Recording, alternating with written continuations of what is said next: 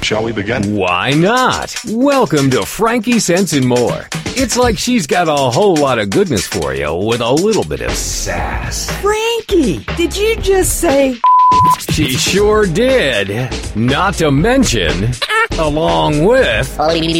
Whoops. Join us now as Frankie Picasso and her new co-host mix it up with authors, musicians, and interviews with world-changing people. Let's begin, girl. Okay, let's begin now, because it only makes sense.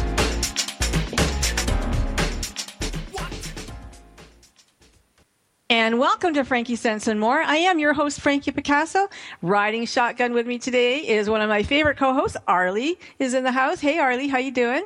Great. How are you? I'm well, thank you. And also today we have some fantastic guests. I can't wait for you to meet, but you're going to have to wait just a second. We have Mark the Vet, a.k.a. Mark Abraham, is with us. 15-year-old Nashville sensation Chloe Collins is here. And we're expecting Gabrielle Myers, the author of Hive Mind. So she should be coming along shortly, too. Yesterday, Arlie, you know I was struggling what to open the show with. I flipped a few topics, as you know. We went from creativity to world events. And this morning I thought, no, maybe I should just talk about Christmas gifts or something. But you know what? I had to go back to world events because it's really bothering me, all of this really low negative energy around the Syrian refugees. And, you know, I went back to the Human Rights Declaration, and it says, everyone has the right to freedom of opinion and expression. Everyone has the right to freedom of peaceful assembly and association. And that's Articles 19 and 20 in the Universal Declaration of Human Rights. Now, if you don't know or you forget, about 5 years ago, that's exactly how the Syrian crisis began. You know, a group of kids, teenagers, with a can full of spray paint, you know, put a message on the wall in the Syrian city of Dara. And they said, you know, this graffiti was, the people want to topple the regime. Well, that's what started this whole event. The government's answer was to start shooting people. You know, the people thought, we're going to have peaceful assembly. No, you can't tell them there that you don't like them. We're just going to start shooting you. And that's pretty much how it all started. And after that started, some of the Syrian military officers, they defected and they formed the Free Syrian Army. And then some more political groups, you know, started and they established the Syrian National Council. And everybody wanted to topple, you know, President Bashar al-Assad. Now, along comes ISIS. And they just pour the gasoline on the fire, and the Kurds and the Americans start attacking ISIS strongholds. Now, ISIS blows up these priceless ruins, and at this point now we have 3.5 million people in Syria needing humanitarian assistance. Today, we're at a little over 4 million refugees have fled. There's about another 7.6 million refugees who are still, you know, displaced within Syria, and half of those are kids. Now, along comes Russia. They said, we're going to start attacking ISIS. And so they start doing these airstrikes into Syria. Now you've got like 320,000 people killed, and nearly 12,000 of them kids. And, you know, the infrastructure has collapsed. There's no health care. There's no education. There's nothing anymore. The economy is shattered. These children, there's no hope for a better future. There's nothing. And I am so proud as a Canadian to say that this week, the Syrian refugees have begun to resettle in Canada. And Canada has opened their doors to 25,000 refugees, and 1,665 have already arrived, and 1,594 of them have already had their applications finalized. So I'm really, really proud of that. I think that, you know, that's pretty amazing. And what I hear from the other side of the border, and maybe here too, you know, is everything that's stemming from fear. And the fear is we can't let them in. They're terrorists. You know, we're going to let this whole wave of terrorists in with us. And, you know, I think that that's really low thinking, low energy thinking. It's not anything that we need to go to, because if we can rise above the fear and put ourselves into their position and think, you know, it's a family, it's children. These people had good jobs. They had money. They had houses. They had everything that we have over here. And now it's all gone. You know, how could you not open your heart to them? You know, it's interesting. I've seen several photographs of streets in Syria, what they looked like 5 years ago, and then the absolute devastation that has come about in what you would think was an average neighborhood in any country in the world, and it has devastated them so much that it's no wonder these people are looking for a better way, a better life. Yeah, I know. And, I can't even imagine being bombed, Arlie. I can't even imagine, sitting here in my nice little home and outside, bombs and things are going off. We have been so blessed this generation not to have to, especially in North America, not to have had to go through that. But lots and lots of people have. And so I just want to ask people to open their hearts to the refugees, to maybe join if your heart is there and you want to help. There's a couple of agencies that you might want to join. And the first one is Amnesty International, who has done a lot to help organize the refugees. And that's an organization I belong to. And they're a non-governmental organization, and they focus on human rights around the world. There's about 7 million members, I think. AVAZ is another organization. It's AVAAZ. They are about 42 million strong. And they campaign through online, forms and send these off to governments and because they really want to ensure that the views and the values of the world's people have been met. And they had a huge win last week with the Paris Summit because we did get 190 countries. They let them know, 190 countries signed and said that fossil fuels are going to be, eliminated hopefully by 2050. And that's really huge. And the third organization is forcechange.com.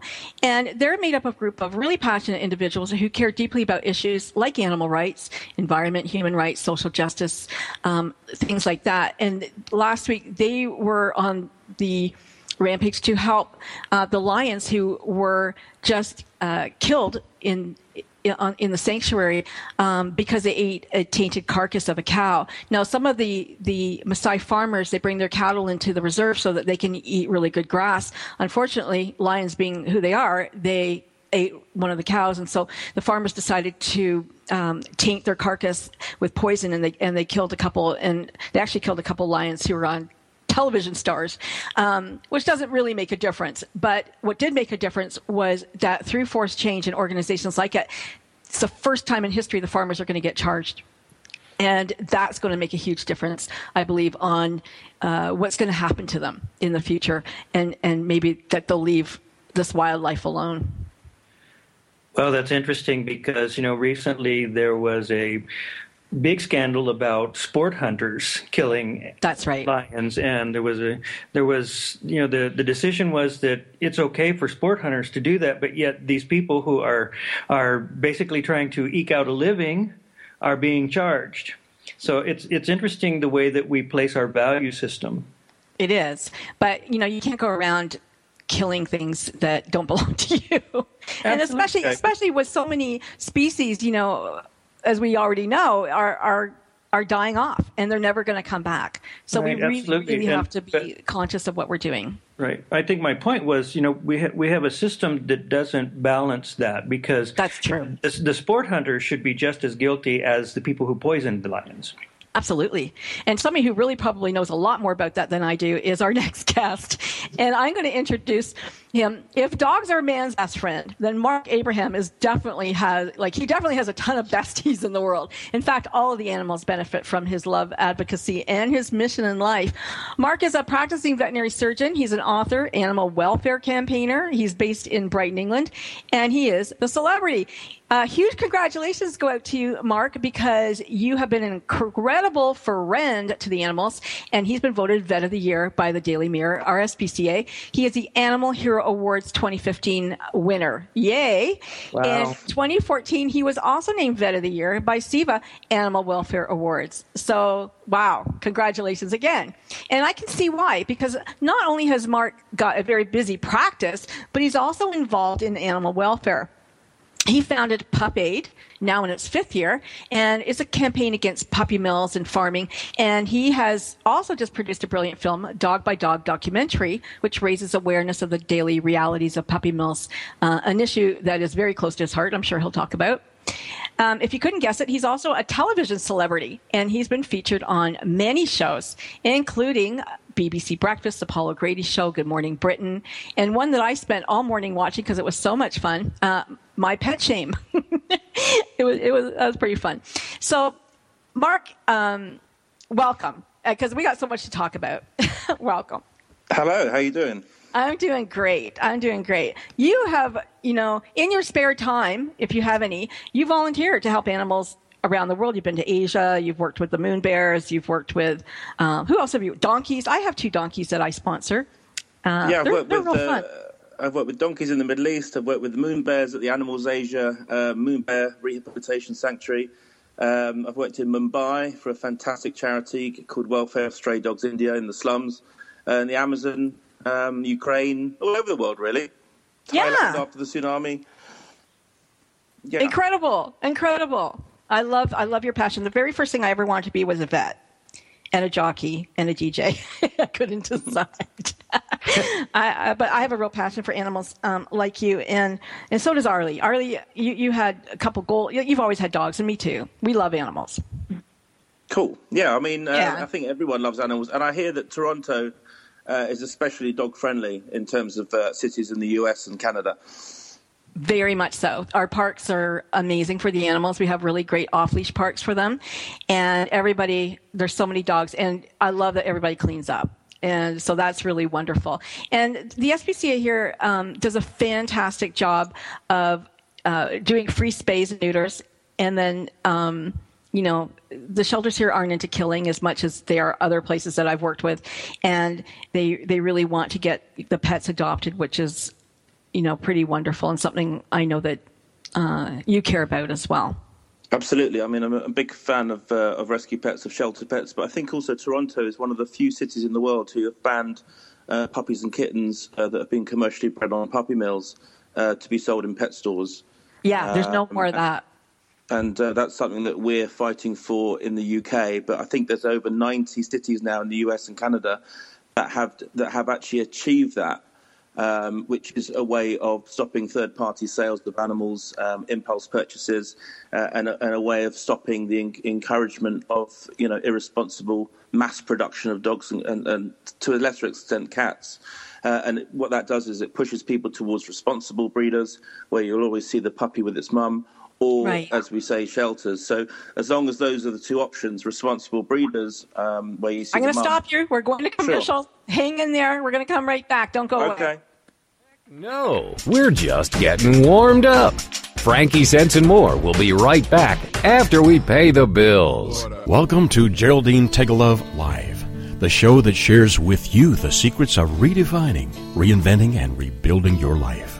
Having pulled herself from the rubble of financial ruin and having gone on to create a highly successful career, Geraldine has become an expert in the art of transformation. She believes that it doesn't matter where you are right now, how overwhelmed you feel, or how impossible the task of turning your life around may seem. You can do it. Stay tuned as metaphysician, international best-selling author, and intuitive Geraldine Tegelov gives you the inner understanding and the outer practical how-to to create your amazing life. Gain a fresh perspective on how to redefine, reinvent, and rebuild your life. Join Geraldine Tegelov live every Tuesday evening at 6 p.m. Eastern Standard Time, right here on the TogiNet Radio Network. It's words you never heard. Did you know that having one hand in your pocket is considered arrogant in Turkey? My husband and I felt like Goostrum noodles when this was pointed out to us while we were visiting in Istanbul. A Goostrum noodle is a foolish person. What is seen as common behavior in one country is frequently considered bad manners or rude in another country. For example, while most Americans sit in the back seat of a taxi, in Australia, New Zealand, Ireland, Scotland, and the Netherlands, to sit in the back of the cab when the front passenger seat is available is considered rude. In Japan and South Korea, tipping is seen as an insult. And in China and India, it is considered greedy to tear into a gift in front of the giver. What's another word for a person with bad manners? A snurk. It's words you never heard. I'm Carolyn Davidson, and you can have fun challenging your words you never heard vocabulary with my new app, Too Funny for Words.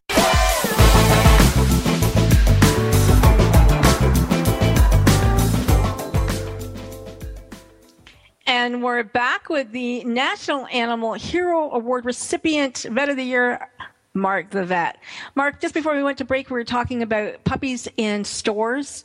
And I know that on one of your films, you tell people that think that they're saving puppies from a bad life when they purchase it from a store. That's not the case.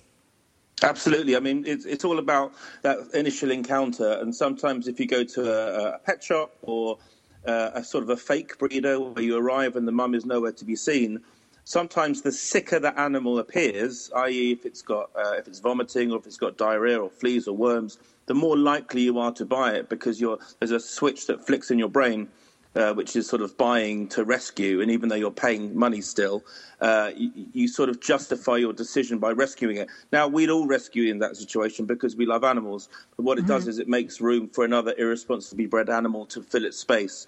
So we've got to be very, very aware when we research where we get our pets from. And we've got to be strong and not let our heart rule our head a lot of the time. Now, this is a time of year where a lot of families might say, oh, I'm going to get somebody a pet for Christmas, which happened to me. And not the best of ideas.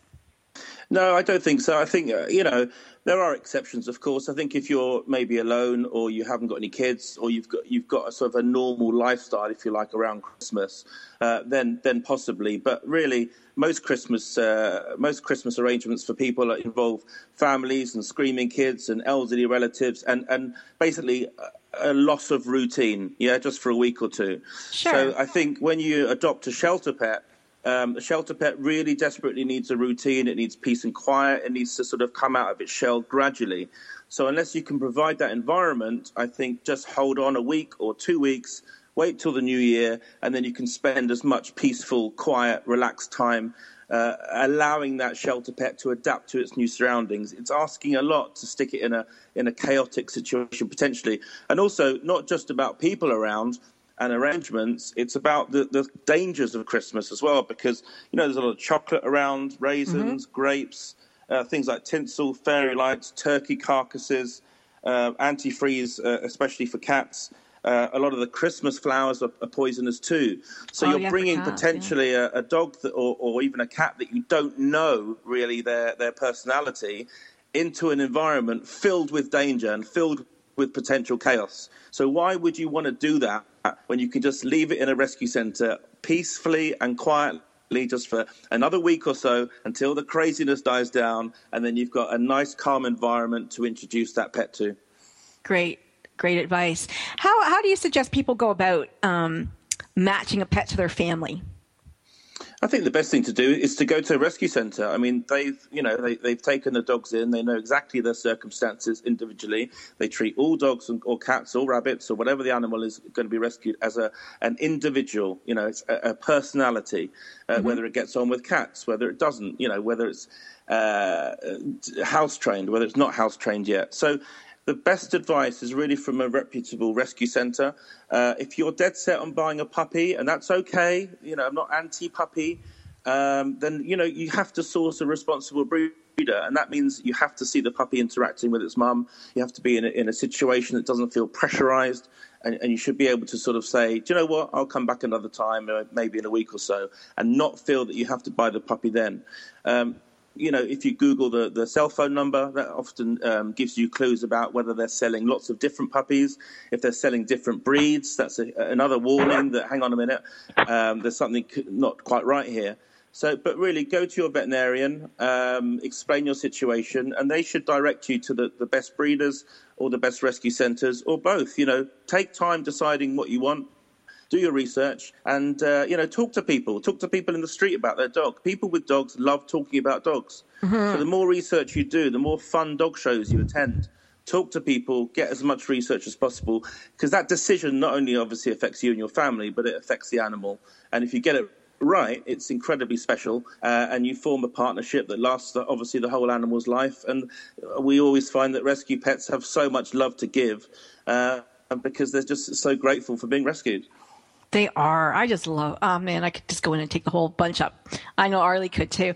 The animals in rescue, a lot of them, they're not purebred, and that can sometimes be even better because a lot of the issues that our purebreds have aren't exaggerated in a mixed breed. Tell us about people who insist on getting a purebred. Yeah, I mean, there's purebreds and there's crossbreeds. You do find both in rescue. Exaggerated features aren't recommended. I went to a lecture recently by a very eminent scientist who actually said that, what we call brachycephalic breeds, the short nose breeds, the pugs and the French bulldogs and the Boston Terriers, obviously they struggle to breathe, they look slightly different, they snort, they snore, they make all sorts of noises, and that can sometimes make them even more endearing to buy for people, because people love the feeling of looking after a sick animal. So there's so many twists and turns in this path to finding a pet. Really, whatever the animal, if it's purebred or if it's what we call a mongrel, a crossbreed, or a designer dog, if you like, that's what they're called now. They all deserve to be rescued. They all deserve a chance. It's none of their fault that they're in that situation. That's right. And the reasons for abandonment these days are so different to what they used to be. In the olden days, it was because they bit someone, or because they keep running off, or doing toilet in the house. And now it's because maybe someone's allergic, or their dog doesn't match the sofa or the furniture, or they're just bored of the pet, or they're going into temporary accommodation, or they just honestly can't afford to keep it. So we have so many different reasons for abandonment now with animals, and really, if you're thinking about getting a dog, whether it's a purebred or a crossbreed, please try rescue first. And one of the other things that people don't realize is there are puppies in rescue. You don't have to go to a breeder for a puppy. You can get them in rescue. A lot of ex-breeding bitches go into rescue. A lot of pregnant dogs end up in rescue and then have puppies in rescue. A lot of puppies are dumped, in a cardboard box at rescue, especially at this time of year. So please, just because you want a puppy doesn't mean you can't go to rescue. And on the flip side of that, older dogs, mature dogs, dogs that are already house trained, microchipped, neutered, sterilized, they also deserve a chance. And they're bargains, really, because they require no work in terms of neutering or microchipping or anything like that. And they're perfectly ready-made pets. So you've got to ask yourself, why wouldn't you rescue an older, more mature animal? Exactly. And I know over here, and I don't know what it's like over across the pond there, black dogs don't always get the fair shake. A lot of people are black dogs and black cats get a very unfair deal in rescue because they're often overlooked. And so that's a very good point. Yeah, I mean, it's crazy when you think about it, but just give every animal a chance. They all deserve a forever loving home. I wanted to reiterate a point that you made a little bit ago, and that is when you're choosing an animal to bring into your home, you're not selecting an ornament. You're selecting a member of your family, and you need to be aware of its variables as well as how it's going to affect the family. Exactly. Absolutely, and that also goes back to the whole giving pets as presents thing.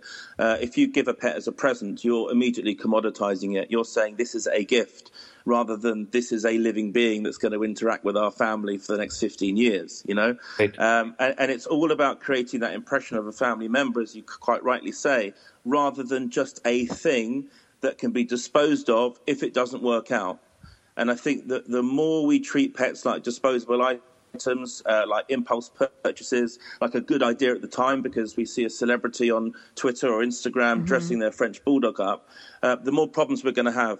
And on the opposite of that is the more we research, the more time we invest in making that decision right, in adopting a mature dog, in really, really finding out the best pet for our family, the stronger that bond is and the less likely we are to abandon that pet. And also the better PR it is for dog ownership in general, because if you're out and about with a lovely dog and you're getting on fine and you've done your research, then everyone's going to want to follow that sort of pathway and you're going to recommend more people to rescue. That's right. Rather than buying a pet store pup that's sick, it's dying of a virus, and that's going to put you off, and you're going to tell all your friends not to bother getting a puppy from a pet store either. It's very negative for the dog world. So we have an opportunity as dog lovers to really spread the word about rescue, about shelter, about responsible breeding, which ultimately ends dog cruelty. Which I like to see something we're all fighting for. Sorry. I'd like to see the shelters become more adoption centers, so more adoption centric than, here's a place that we're going to take these dogs and in the United States, I know I sent you this little blurb, but 5,500 dogs, a day are killed every day, and it's just horrific to me that they see that that's a money decision, and yet so much more money for them could be made if they had marketed themselves as adoption centers and really helping people find their forever homes and the forever pets, because there is somebody out there for every dog. I know there is. They just don't know where they are.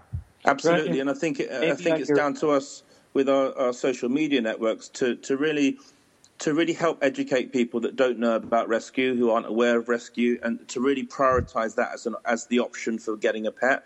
We're all on Facebook, we're all on Twitter.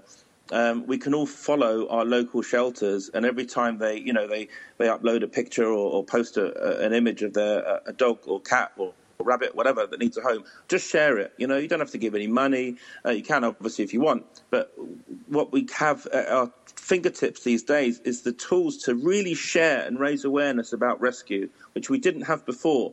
And if that post pops up in someone's feed that's looking for a dog and wasn't aware of rescue, and it just seeds something in their mind that they pick up the phone, they go to the shelter, and they're introduced to the whole world of rescue.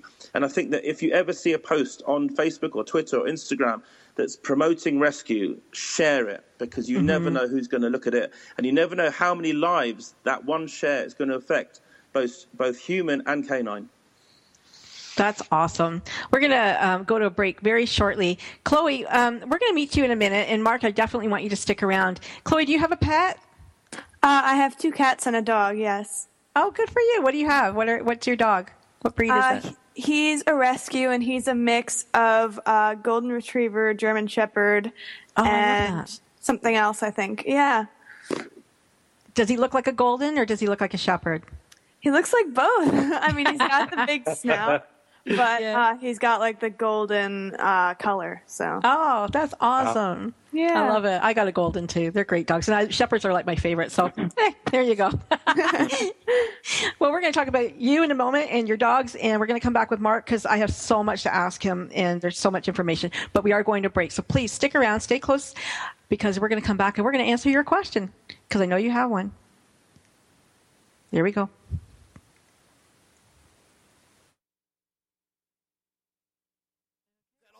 Heck no, we're just getting warmed up. Frankie Sense and More will be right back after we pay the bills. Is there more living for you to do? Yes. Start living inspired. Be here for Living Inspired with Tricia Goyer. Thursday afternoons at 4, 3 p.m. Central on TogiNet.com. Tricia will dig deep into topics that matter most to women, inspiring women to make a change in their own lives and to make a difference in the world, and maybe even deep within their own hearts. Tricia is a wife, mom, speaker, family expert, and author of 24 books. For more information on Tricia and Living Inspired, go to her website, TriciaGoyer.com. That's TriciaGoyer.com. Tricia's vision is to be the voice of hope and possibility for women of all ages. Her intention is to serve ordinary women by encouraging extraordinary things with God's help. Tricia expresses real life, real hope for real women. Is there more living for you to do? Yes. Start living inspired. Living Inspired with Tricia Goyer. Thursday afternoons at 4, 3 p.m. Central on TogiNet.com. It's merging never heard. If you're like me, when you've finished dining at a restaurant, you hate waiting and waiting for the check to arrive so you can pay and get on with your day. I admit my rocket, as my kids call it, starts going off, and my husband always wants one more cup of coffee, and I'm ready to go, wakey, wakey, let's go. It's not that I'm tense. I'm just terribly alert. My husband always has a cup of coffee in his hand, so much so he is wearing out the handles of our coffee mugs. But then again, he's not as bad as the French writer Voltaire, who drank 70 cups of coffee a day. I can't drink coffee before going to bed because I get too wadgety. My husband, on the other hand, can drink several cups of joe and go right to sleep. And I'm not talking Slumgullion. That's weak coffee. It's merging never heard. I'm Carolyn Davidson, and you can have fun challenging your words you never heard vocabulary with my new app, Too Funny for Words.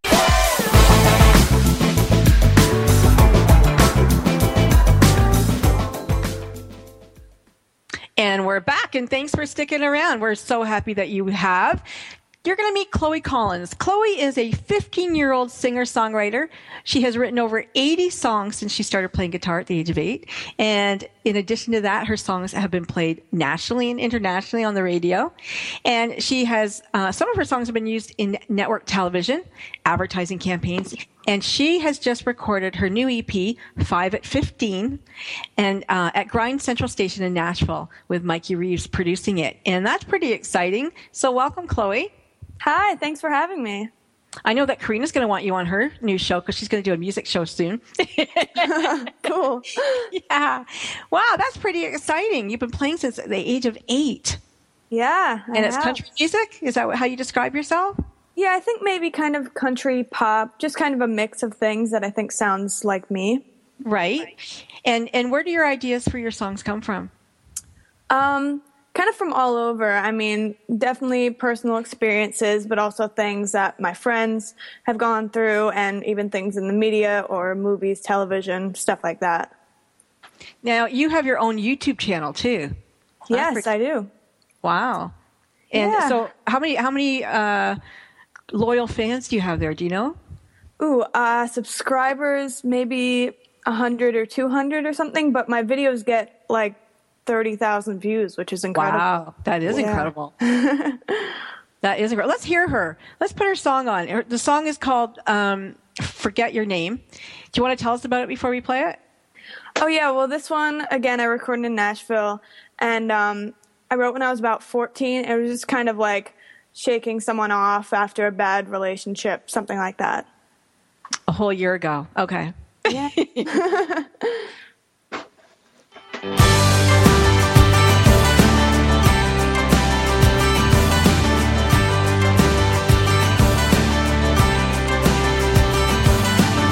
We used to be that classic story. We had love like June and Johnny. You'd call me up and say I love you, and up till now I say I love you too. You've heard me too many times, and so tonight I'm gonna dance until I can't feel my feet, spin under the lights till I can't see, drown your laughter out with the music, twirl until my shoes fall apart, smile until I can't feel the scars, find someone to numb this pain, and do what it takes to forget your name, forget your name, forget your name. Too many nights at home on my own, ignoring friends who blew up my phone. I don't know why I wasted my time. I should have known to never call you mine. You've hurt me too many times, and so tonight I'm gonna dance until I can't feel my feet, spin under the lights till I can't see, drown your laughter out with the music, twirl until my shoes fall apart, smile until I can't feel the scars, find someone to numb this pain, and do what it takes to forget your name, forget your name, forget your name.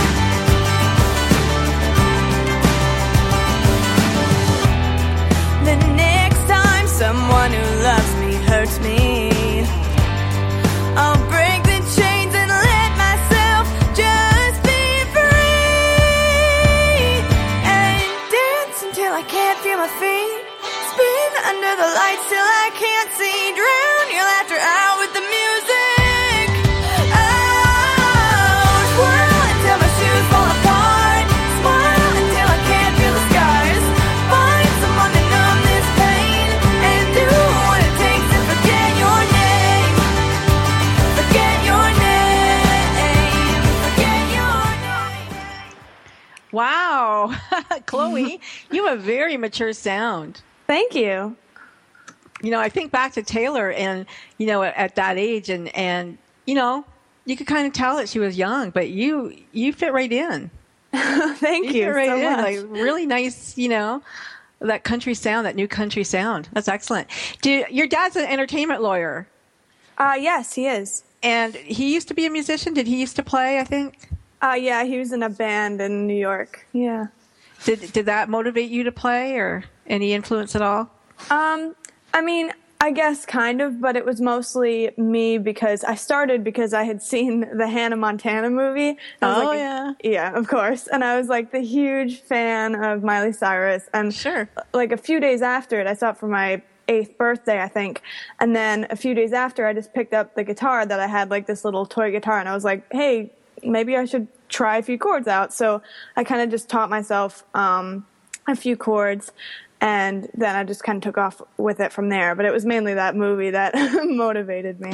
That's awesome. Now, country has a real sound. So are there chords that are specific to country music, like that everybody has to know if you want to play country? I think just like the basic chords for any kind of genre. I don't know any like specific country chords that are used a bunch, but just like the main ones, like D A, and G, E, yeah, all those. Yeah. Yeah. And so when you're writing songs, what comes first, the lyrics or the music? It can be a variety of both, but a lot of times I start with a chord progression, and then I just come up with words and a melody at the same time. It just goes over that chord progression. Arlie, you had a question for Chloe. Oh, yeah, I was going to ask how it is for you being 15 and doing concerts and tours and balancing that with family and school, and how do you handle that? It sounds like it would be overwhelming. Well, I love doing it personally. When I was in Nashville, I would record from like 10 in the morning to 10 at night for a few weeks just to finish the album, and that was like I was having the time of my life, But for school, I do an online private academy, so that really helps me have more flexible hours. And then, of course, I spend time with my family because they're traveling with me to go to Nashville and back to New York and other places to perform. So I'm always with them. Are you an only child, or do you have siblings? I am. I'm an only child. Well, that helps. Yeah, definitely. Yeah, so, Mark, did you have any questions for her? No, I like it. I'm a big fan of music, and I'm just enjoying listening to the music and enjoying your chat. Yeah, yes. Great. So, Chloe, you mentioned Hannah Montana. How do you view the transition that has been made from Hannah to Wrecking Ball? Right. Twerking queen. Yeah. Yeah, I get asked that question a lot. I don't really have a say. I mean, personally, I do like the sound of her music still. I think she still has an amazing voice. She always had a great talent in that area. But, and I just saw her in A Very Murray Christmas or whatever, and she wasn't doing all the other stuff she does now, but she really showed off her voice, and I was really impressed by that. Mm-hmm. Yeah, she does have a great voice. She's definitely got talent. Yeah. It seems that it's, the antics kind of overshadow that sometimes. But do you think that would happen to you ever? I think I'm not going to go that way. I think I want to stay in the vein that I am right now. And, I'm just mainly focusing on the music. So hopefully that never happens. So where do you think you are going to go? Like, what's your life goal? My life goal is to definitely play Madison Square Garden and hopefully host Saturday Night Live. Yeah. Awesome. Yeah. And who do you want to share a stage with? Definitely Taylor Swift. Okay. Oh, that would be yeah, I've gone to happen. 4 of her concerts, and she's just such a huge influence on my music. I can see her asking you up one day. I hope so. Yeah. Do you get a lot of press? Do you have media that follows you quite a bit?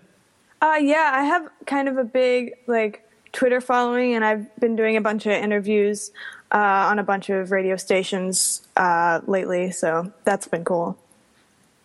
Do you find the press bothers you? Does that? And the reason I'm asking that is because I think, with respect to how a lot of the controversy comes about in entertainers, is that the media takes a small thing and blows it so huge that it becomes controversial and then covers up the music. Yeah, I mean, I really haven't had a problem with that yet. I've just kind of been starting out now. And most of the reviews of my EP have been positive, which is great. And when they're not positive, they're usually good criticism that I can take and then maybe do better on my next album or whatever it is. So it's always helpful either way. It's so great that you take that criticism that way and not be offended by it. Absolutely. Yeah, that's very difficult. And it, can really affect someone's confidence when they get criticized. So you've got a really level head. As I said, your sound is very mature. Sounds like you are too. And, I can only wish you all the best, Chloe, really.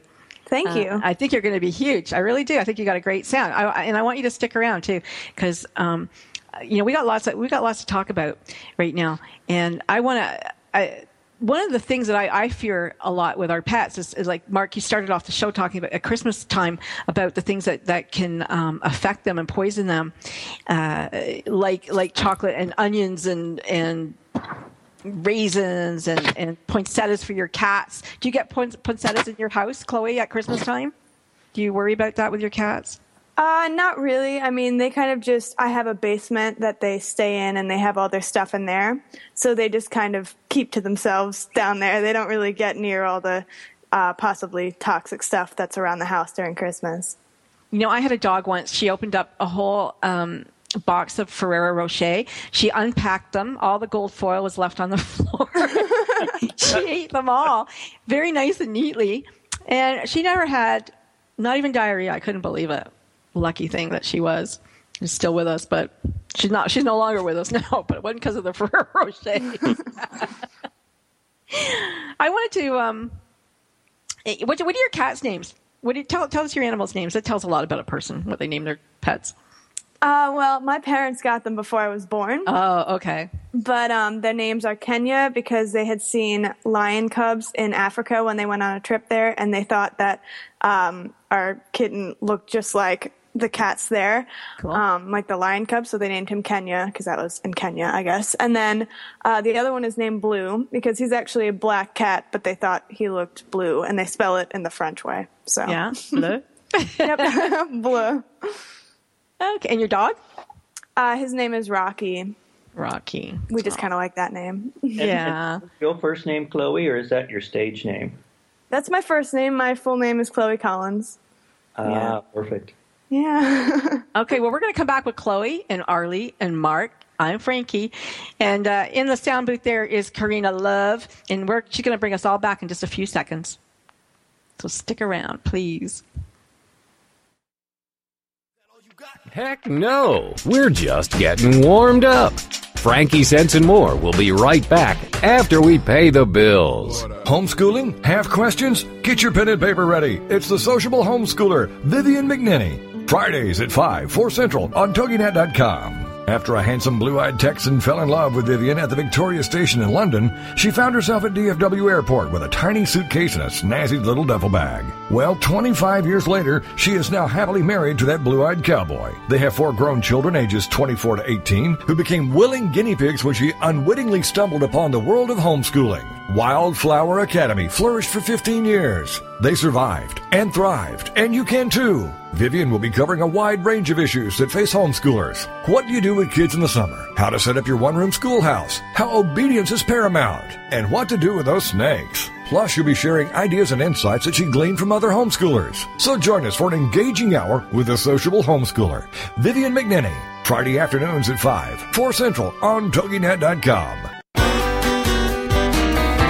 It's words you never heard. Do you ever wonder where common food items found on most restaurant menus got their names? Bob Cobb, owner of Hollywood's Brown Derby restaurant, created the Cobb salad one night in 1937 when he threw ingredients together to make a salad, which included eggs. A cobber is a word for a friend, so dine on a Cobb salad with your cobber. The Caesar salad is attributed to Cesar Cardini, a restaurateur in Tijuana, Mexico, who created the unusual mix of greens and anchovies when he was running low on ingredients for salad and had to use what was left in his refrigerator. Reuben Kolakowski of Omaha, Nebraska, created the sandwich we now call the Reuben. He first concocted it to feed some late-night poker players at a local hotel. What's the word for personal names that are now dictionary words? Eponyms. It's words you never heard. I'm Carolyn Davidson, and you can have fun challenging your words you never heard vocabulary with my new app, Too Funny for Words.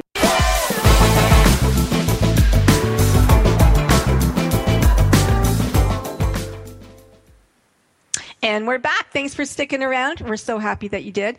Chloe Collins is here. Mark Abraham and Arlie, we're still here. So thanks. Mark, I wanted to ask you, because one thing that comes up at the dinner table all the time is, can we give our dog a little treat? And my dog is pretty good. I got a golden retriever. He has a very, very sensitive stomach. And so there's a whole bunch of stuff that he cannot eat, cheese being one of them. But, sometimes you make a meal and you cook stuff, and I put onions in practically everything. So if he was to have a piece of meat from a stew that had onions in it, would that affect him? A big dog like a golden retriever probably wouldn't affect him, but at the end of the day, we can't really ever recommend anything that's contaminated, if you like, with something that's potentially toxic. So anything with gravy, onions, as we said, grapes, raisins, chocolate, it's just better to steer clear of it. Cheese is actually, it's a shame your dog doesn't tolerate it, because cheese is a very good training aid. But really, there's some good stuff out there. Raw carrots, I think, is my favourite treat that we can eat, and so can your dog. Yeah, he will eat that. It's good it's got a lot of fibre, obviously. It's quite sweet to the dogs. But really, the golden rule is, if you're going to start feeding your dog human food, make sure its sort of daily needs are taken care of. Right. Make sure you feed slightly less dog food, because obviously they're having more calories. And really, just be aware, obviously exercise and feeding responsibly. So it can be done. But don't do it all the time. It is, as you just said, it is a special treat. Yeah, one of my dogs my shepherd had diabetes, and he was a rescue. And I think that somebody had probably given him too many cookies, because I don't give my dogs cookies. Their treats are like a little piece of meat or something. Because I think that they don't really need cookies and sugar and carbs and things like that. All. And the other thing is, if you give dogs that sort of surge in sugar, they can get a condition called pancreatitis, which is not only incredibly painful and hard to treat, it costs a lot. The animal's always hospitalized, or usually hospitalized. And again, it's a preventable disease, and we've got to start thinking about preventable diseases, just before you do something that may seem appropriate at the time, or even funny, entertaining. Maybe your dog is great at begging, and you think, they've earned it, if you like. Please, just again, don't let your heart rule your head, and just do what's right for your pet. And if anything, take a tiny bit of dog food out of its daily ration and use that as a treat, or use dog treats. So there's plenty of options. It's not like this is the only thing we can give that dog at that particular moment, because dealing with the problems that arise afterwards from feeding something that's inappropriate is far more serious than just doing it at the time. Like some breeds, like Goldens, are prone to different kinds of cancer, which just kind of scares me a little bit. And so I guess I am a little careful what he eats. But what about exercise? Like, how much exercise does a dog need? Some dogs are, they just love to run and run and run. And some dogs like to lay around. A lot of the larger ones, the Malamutes or whatever, they don't like to just sit there and look pretty. So how much exercise should your dog get? Or I think that. Go ahead. Sorry. No, it's okay. I was going to say, it's just like us. I think dogs are all individuals. They will exercise until they're tired, like we will. I think the most important thing is you let them exercise until they get tired, or however long they want to. It's important also to realise that rescued greyhounds, of which there are a lot. I know there are a lot in the States and Canada as well as there are here. Don't actually require as much exercise as people think. Sure, they require walks. But they are quite happy to sit and be couch potatoes as well. So, like us, all animals are individuals. You will find, as you sort of embark on your journey, no pun intended, as you embark on your journey with your dog, how much your dog's exercise requirements are, what they're comfortable with, what you're comfortable with, and you'll find that common ground. And if you've got a dog that's well trained and it's got recall, you can let it off the lead, then obviously it's going to exercise a lot more. I think it's not just the exercise, it's also for their mental well-being, because animals that are locked up in a house or in a small environment for long periods of time tend to become mentally disturbed. Absolutely. Yeah. I mean, physical stimulation, mental stimulation, that's all down to being a responsible pet owner and providing those essential needs for your pet, whether it's a dog, a cat, or a rabbit, or a hamster. If you can't provide physical and mental stimulation, a correct diet, preventative health care, then you can't have a pet, and own it responsibly. So it's all part and parcel of being that responsible pet owner that we should all be striving for. And really, if you've got any questions whatsoever, contact your veterinarian. They've got all the answers. It's usually a free chat with a nurse or one of the vets. Even to the point where take them to the local clinic, get them weighed every month or every 2 months, and just keep that dialogue going with your veterinarian, because we spot things early like that. Lumps, dirty teeth, anything you're worried about, you can pop in. And also, the more you pop in socially, if you like, with your pet, the less likely they are to fear going to the vet, and the easier it is for everyone, to be honest with you. So what about bones? All growing up, my dogs always had bones, and now it's like, don't give your dog a bone. Yeah, bone, I mean, again, to bone or not to bone. There you go. Again, it's the size of the bone. It's whether it's cooked or not. Some dogs will tolerate it, some others.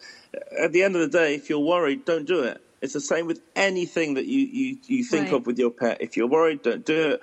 I'm not worried, but my vet is. Speak to a veterinarian about it, because bones are incredibly hard to remove from the intestine. They get stuck, they can splinter, they can cause perforation, they can cause constipation. So, for example, at this time of year, turkey carcasses, if you don't I would never give a dog that. Well, it's not even a case of giving it. If they find it in the bin or it's not wrapped up properly, do you know what I mean? Or a neighbour's bin. Yeah. You have to be so careful, because a turkey carcass can cause all sorts of problems. So just be careful at the end of the day, as we would with our kids or members of our family, because that's exactly what pets are. And what about raw? Like, a lot of people have gone to raw, and they feed their dogs raw chicken carcass, but it's not cooked, obviously. What's the difference? Well, raw is a very interesting topic at the moment. I'm sure it is there as it is here. Yeah. Raw, when it's done properly, is a great diet. The problem is people think they can do it properly, so they do their own homemade diets, and they miss out a load of stuff, or they don't grind down the bone. And, of course, if you're going to feed a carcass to a dog, in my opinion, and in a lot of vets' opinions, you're asking for trouble. But the diets that you get, for example, in this country, we have a brand called Natural Instinct, which comes straight from the warehouse. The bone is ground down, okay? So there's no danger of obstruction, there's no danger of perforation, but the dog is getting that natural diet. So there are circumstances where it can be done properly. And we're also seeing a massive growth in the raw industry, because, raw diets don't have the fillers, they don't have the cereals, they don't cause all sorts of skin allergies. So we're seeing a huge growth because it's being done properly now. And there's brands that are being incredibly responsible and really providing that fantastic nutrient levels that your dog needs. Mark, tell people how they can find you, and then I'm going to ask Chloe the same, because we're coming up to the end of 5 minutes. Okay, cool. Yeah, well, I'm easy. My website is markthevet.com. That's Mark with a C, markthevet.com. And, of course, if you can, follow PupAid, which is my anti-puppy mill campaign and promoting rescue, and that's PUPAID. We're on Twitter, we're on Facebook, we're on Instagram.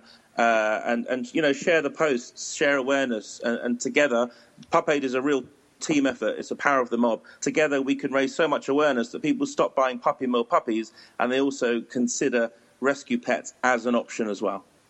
And you guys look at the Good Radio Network, because you're going to see those posts over there. Chloe? My website is still in the works, but I have a Twitter, which is Chloe Collins MUS. Instagram is Chloe Collins Music. Facebook is Chloe Collins Music, and everything else, like YouTube, is just my name, Chloe Collins. And so they could go to iTunes to download your EP? Yes, my EP is on iTunes currently. Perfect. Wow. Great. Yeah. Did you have any questions for Mark?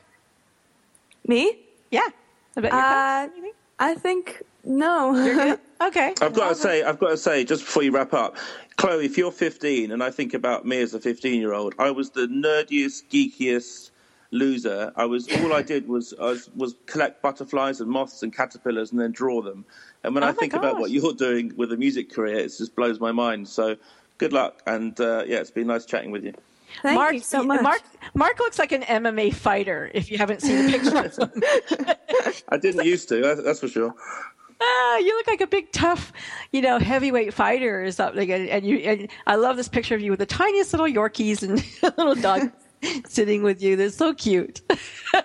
Yeah, there you go. Yeah, in the olden days, it was a big, and drawing them big was hair. what led you. What's that? What'd you say, Ray? Drawing butterflies and collecting and drawing, that's probably one of the reasons you went into your field. Oh, absolutely. Literally. I mean, it's, I was obsessed with animals and I always wanted to help them. So I was drawing and that's why I'm called Mark. So I'm named after the painter Marc Chagall because my dad's an artist. I used to draw them and label them and, animals were my world and I never spoke to humans. So it's been quite a turnaround over the last few years. We were going to talk about the gifts, and my SPCA sold a package of stuffed animals as a gift, and it was they're based on real dogs and cats and a horse who were rescued. Their horrible story, and then they were rescued. And if you buy this, then that money goes to rescuing other animals. So I bought this for all of my kids because they're huge animal lovers, and they don't need any more stuff. And my son wrote me back right away. Oh, that's the greatest gift you could have got me. And so. Anything like that, you can give people who don't really need anything anymore. Give it to Humane Society. Give it to shelters. Give it to whomever.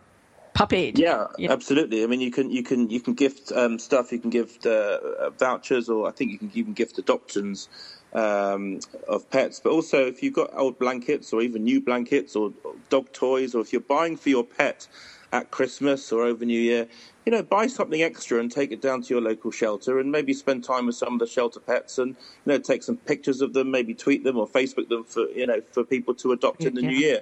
We can all do our bit. We can all do our bit to stop people buying puppy mill pups. We can all do our bit to promote rescue. Because at the end of the day, if we don't do anything, then who is? Well, Arlie, I am so glad, and I know that you are too, that we live in a world that has a Mark the Vet and has a Chloe Collins in it. Absolutely. And, again, just, having the two of you on and sharing. And the beauty of the Internet is that we can share from so many different parts of the world, and that really excites me. Mm-hmm. Can we just explain where we all are? Because it's sure, I got 30 seconds. Amazing. Mark, you're? I'm in Brighton in England. I'm in Toronto, Canada. I'm in New York. And I'm in Coahuila, Mexico. Yeah, there you go. And our producer here is in Texas. Wow. The power of the radio. There you go. Anyway, Mark, take Chloe, care. Thank you so much. That's all right. And I just want to mention one thing for the listeners in Canada and America. Go to Dog by Dog and look up their website, Dog by Dog, all about puppy mills. I will post that on the show. Thank you so much. Appreciate that. Thank you. Thank you, Chloe. Thank you. Thank you, Mark. Thank you, Arlie. Thank you so much. Good everyone. night. Bye. Bye-bye. Shit, now you be the one way to turn the world around. Shit, now you be the one way to make